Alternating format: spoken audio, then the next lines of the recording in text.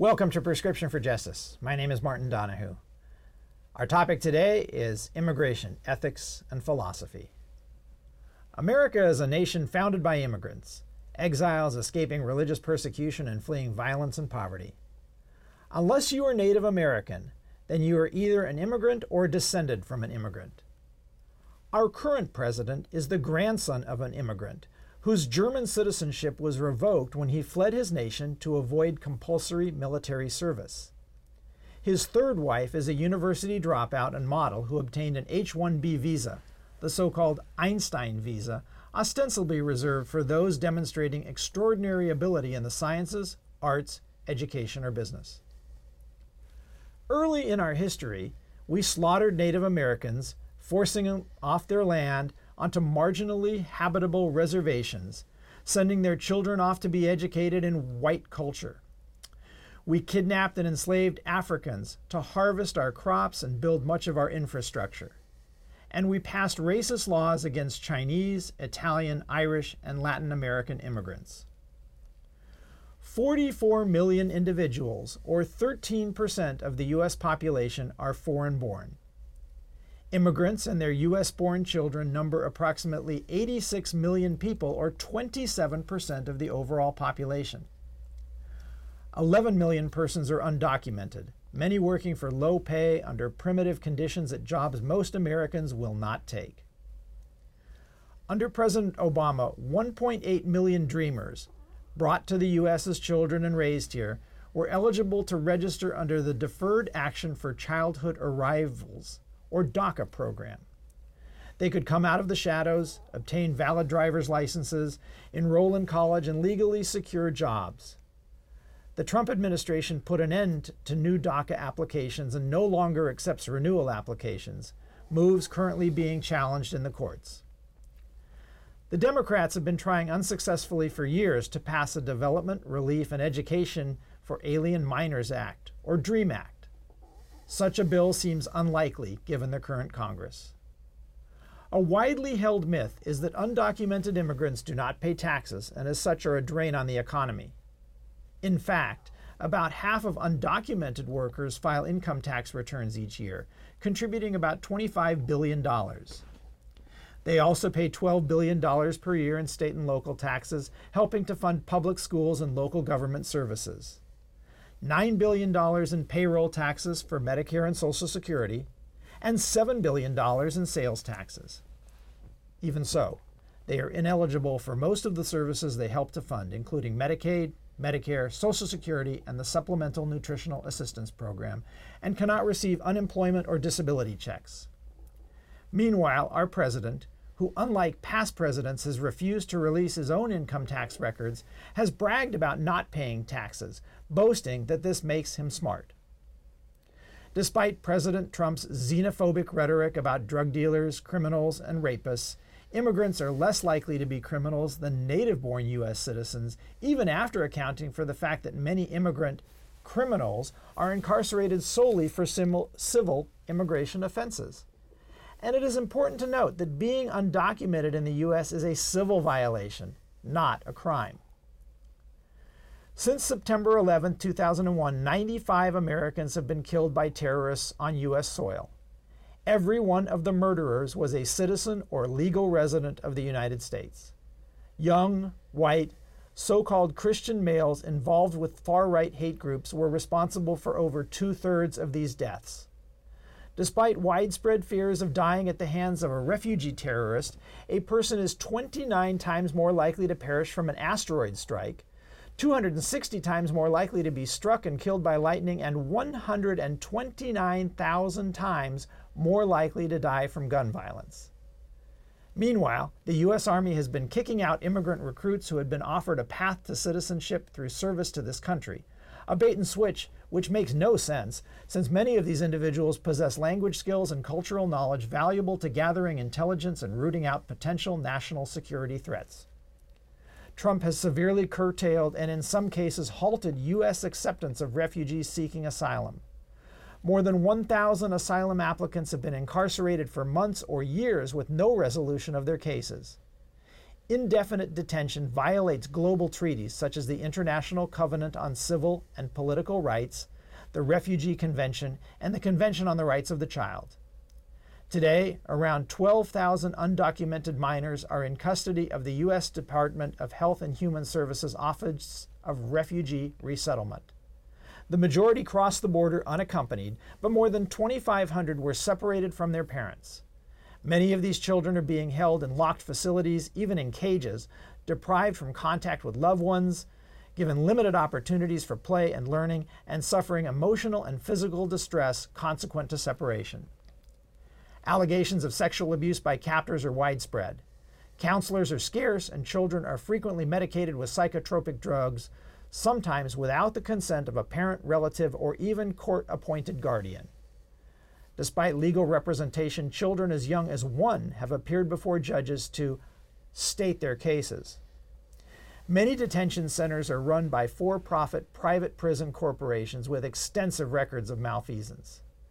Trump's no-tolerance policy has rightly been called child abuse by the president of the American Academy of Pediatrics. This organization has stated that family separation causes irreparable harm to children, disrupts brain development, and can lead to lifelong physical and mental health consequences.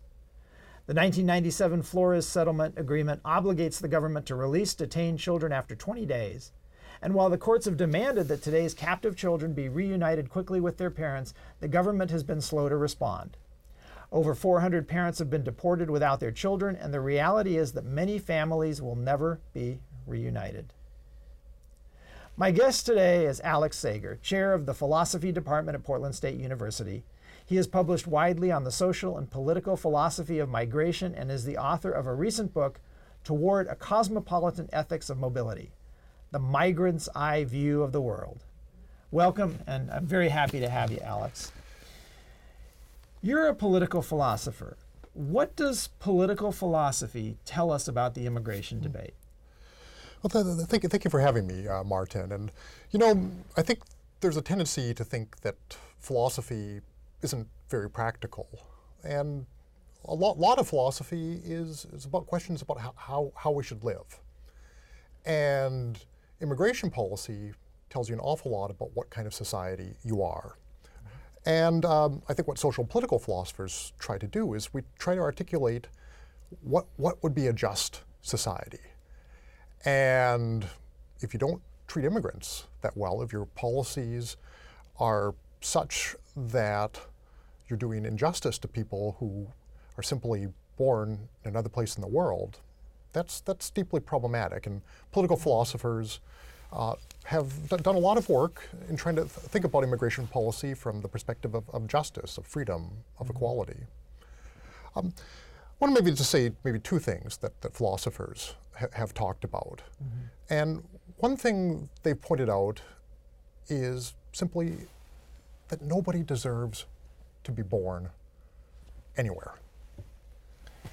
And where you are basically determines much of the course of the rest of your life. It has an enormous effect. Economists will tell you that the number 1 factor in your standard of living is where you happen to be born. And not only do you not deserve to be born in any particular place, but the way that immigration policy is structured is most of the world cannot immigrate legally to the United States or to any other developed country. Only a small percentage of the people in the world are able to legally come here. And so this comes to the second point that social and political philosophers have brought up, which is the use of force. And social political philosophers will tell you, whenever you use force against a human being, you have to have a very good justification for doing so. And the vast majority of immigrants are peaceful, hardworking people. I mean, they're just people like you and me that are, maybe they're trying to seek a better life. Often they're fleeing violence, persecution. And the way that our policies are structured is that we detain, we jail, and we deport people like that. And from the perspective of social and political philosophy, you have to be able to justify that. And there are debates about to what extent it can be justified, but a lot of it looks pretty shabby from a perspective of justice. And I guess anthropological timescales, the whole concept of the nation state and limiting immigration and limiting the free flow of human beings, which have always been a migratory species, is something relatively new. Yeah, the nation state, and this is something I think people often don't realize. As an institution, it maybe has a few hundred years. And as a dominant institution, we're really looking at post-World War II decolonization. And, you know, there have always been restrictions in the United States to immigration. Maybe we'll talk about that a little bit later. Sure. But in many ways, borders were far more open in previous eras. And that's largely because until recently, the technologies didn't exist to exclude people from immigrating. I'll just say one more thing that I find kind of interesting. If you look at the history of philosophy of immigration, often what you find is that states' rulers, what they were really trying to do is they were trying to prevent people from leaving their countries. So there were immigration controls, but they were often that you were not allowed to leave your country. And why is that? A tax base, military service? Tax base, conscription, the economic power of the nation was considered to be the number of people you have. And so this world where so many states are putting up restrictions of whether people can get in, it's actually a fairly unusual period in history. And I think sometimes we lose track of that in our debates. We think it's natural. Right. Yeah. It requires the whole development of an infrastructure and laws and technology and use of force and militaries to maintain that. I think that people often confuse law and morality. Can you address that with respect to the immigration debate? Well, you often hear, from the present administration, this idea that, we have to enforce our borders and we have to respect the law. And a social political philosopher will tell you that there are unjust laws. Law and morality are two different things. Law may be moral, but it may also be immoral. And we have very clear examples in recent history of countries, now, that pass laws that most of us think are unjust. What social political philosophers will tell you, you can't just say that immigrants are breaking the law. Rather, you have to ask, are these the laws that we want to have as a society? And I'll just go back to what I said at the beginning. Most people do not have a legal way of coming to this country. And we don't have a process for having people who have lived here as productive members of community, often with children, often with U.S. children. Right now, our laws do not have any path that allows people to regularize their status. And from social political philosophy, you really have to ask, is that just? Is that fair? Is that who we want to be? And of course, in U.S. history, that's unusual. For much of U.S. history, it was possible to adjust your status. In fact, and often the barriers between permanent residents and citizens was not nearly as clearly marked as it is now. Right. And yet immigrants have been vilified throughout the history of our country. Can you address that and the waves of immigration, say just in the 20th century that came over and how those immigrants were treated? Well, I would say probably the place to start is the 19th century, with the Chinese Exclusion Act, the late 19th century, and a number of Supreme Court cases that basically gave the executive branch the discretion to exclude people for more or less whatever reason, including race. And so we have a very ugly history through much of the 20th century. People from Asia, people from Africa were almost entirely excluded. That didn't change really until around 1965, where it became illegal to discriminate explicitly according to race or nationality or place of birth. So we have that history. And then, of course, it's very kind of interesting when you look at a lot of the rhetoric you see today, because you see the same thing said about the Irish, about the Germans, about the Italians, about the Yiddish. They're different from us Right. And you always have to be very careful of that word "us." And again and again, you see this type of language, and then over time, it's a new group that becomes targeted. And it's true. And you mentioned the unjust laws supporting the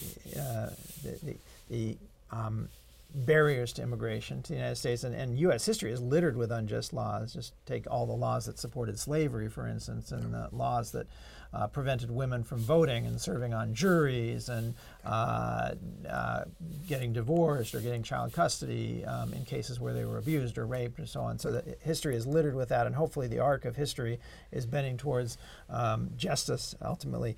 Tell me a little bit about the objections that people have to immigrants. That sort of, they're taking our jobs, they're destroying the economy, and so on. Is this something new, and is this based at all in fact? You know, it's really not fact-based if you read mainstream economists. And economists have given an awful lot of attention to these questions because obviously they're pressing questions. And what most economists are going to tell you is that overall, immigration has a positive effect. You mentioned earlier that even undocumented immigrants, they pay into the system. Right. And they're not able to get the benefits back. But let me say something, because I think a lot of us, we have this conception of the economy as something fixed. So if you add a new worker, well, that worker's going to be competing for jobs. And we forget, you know, people are workers, but they're also consumers. And so we've seen a lot of cases with immigration raids that have devastated small communities, and the local businesses are hit hardest because they're relying on the immigrant consumers that live in their area. The other thing is immigrants are more entrepreneurial than average, you know, and they create businesses, that wouldn't have existed if it hadn't been for them. I guess the other thing... And healthier, just to interject, the so-called healthy migrant effect, just the fact that you can make the very treacherous journey from either Central America or overseas to the United States requires someone at baseline is healthy. So this thought that immigrants are bringing sickness and plagues and so on has come up throughout history. And outside of a higher risk for, say, tuberculosis, which is easily screened for and treated, that in fact is not the case, that they're a drain on the healthcare system. No, absolutely. And immigrants tend to be young. And so young people, they pay into the system. And you know, there have been many studies that have pointed out if there was just a way for them to immigrate legally, and let me get this straight, I mean, most immigrants do immigrate legally. That's something that often we forget about, you know, it's a very normal part of our social fabric. And you know, you look around yourself in your community, you're going to know a lot of immigrants, and most of them are going to be there legally. So let's keep that in mind. But anyway, just to go back to what I was saying, you know, as you know, younger people, it's younger people who are paying into the system. They're paying into healthcare. They're paying into to retirement and Social Security and all that. Let me just say one more thing about the immigrants taking our jobs, because you hear that again and again. Right. And again, economists have studied this. And what they found is they find in a lot of cases, immigrants don't compete for the same jobs. And I thought that it was very funny. A couple months ago, there were reports that President Trump in Mar-a-Lago had applied for the permission to hire a bunch of immigrant workers. Right. And you know, you might think this is hypocritical, and it is. But it's a necessary part of the hospitality industry. It's one of many industries: agriculture, meatpacking, some places construction. These are structurally dependent on immigrant labor. Right. And if we didn't have the immigrants, we would either not have goods and services that we value, or we would be paying much, much more for them. And the reality is, I think for most people, if conditions in their own country were improved and the U.S. was more generous in its foreign aid, as we've discussed on other episodes of this program, most people don't want to leave their homeland. They don't want to leave their children behind. They don't want to leave their community, their culture. they come here either for increasing economic opportunities, or a large number of them now are coming because they're fleeing gang violence. And if you could address that, that would be helpful. Well, I'd say, one thing that's kind of interesting about the current immigration rhetoric is, until fairly recently, the vast majority of undocumented immigration to the United States was from Mexico. And that's no longer the case. Mexicans are no longer coming at historical levels to the United States. And there's a variety of reasons. Mexican families are having fewer children, so the demographics have shifted. In many places in Mexico, the economy's improving. So even if you did believe there was a problem there, it's no longer the case. People are leaving. But as you point out, right now, what we have is we have a large number of asylum seekers. People coming from Central America, fleeing gang violence, fleeing domestic violence, and their government is not in a position to protect them. And it's very, very important to realize what people go through to come to the border of the United States. They leave Guatemala or Honduras and El Salvador. They have to journey through Mexico. It's an extremely dangerous journey. If they make it on their own, they can be preyed upon by smugglers, traffickers. Sexual violence is very common. It's an enormous risk, and people don't do it lightly. They do it because of deeply unstable and dangerous conditions in the countries they're coming from. And limiting asylum seekers has forced many of them to turn to criminal elements, coyotes and others, to try to get them across the border, increasing their danger. Yes, no, absolutely. And we've created an industry in which people pay smugglers to try to get into the country. And again, that's a product of not having a legal pathway in which people could get on a plane. Right. And say, hey, I'm an asylum seeker. I want to have a hearing. Instead, you endure a dangerous journey, and you might do it on your own, or you might pay somebody who can help you, do that journey. And well, it's a national disgrace, of course, what's happening, especially with the children today. But things really were not that great under Obama either. No, if you talk to a lot of immigrant communities, you talk to a lot of organizations that serve immigrants, Obama was known as the deporter-in-chief. And his administration, deported more people than the Trump administration actually has. And some people, I think, is that per year or in total? Well, certainly in total, but per year in the early Obama administration, many more people were detained and deported. And I think there's a variety of reasons for why that's changed under Trump. But I think in a lot of ways what you find with the Trump administration, I do think there are important differences, but part of it is the rhetoric. And talking about the Central American migration, I mean, we really started to hear about that in 2014. And what the Obama administration, they didn't separate parents and children, but they did create detention centers for families. And their reaction was very much, how do we stop people from coming to the United States to claim asylum? Right. And so what can our viewers do? Well, I think one thing that's very important for immigration is there's a lot of myths about immigration. And so take the time to inform yourself. Read reliable news sources. If you're on social media, follow organizations that do good, fact-based research on immigration. Talk to your friends.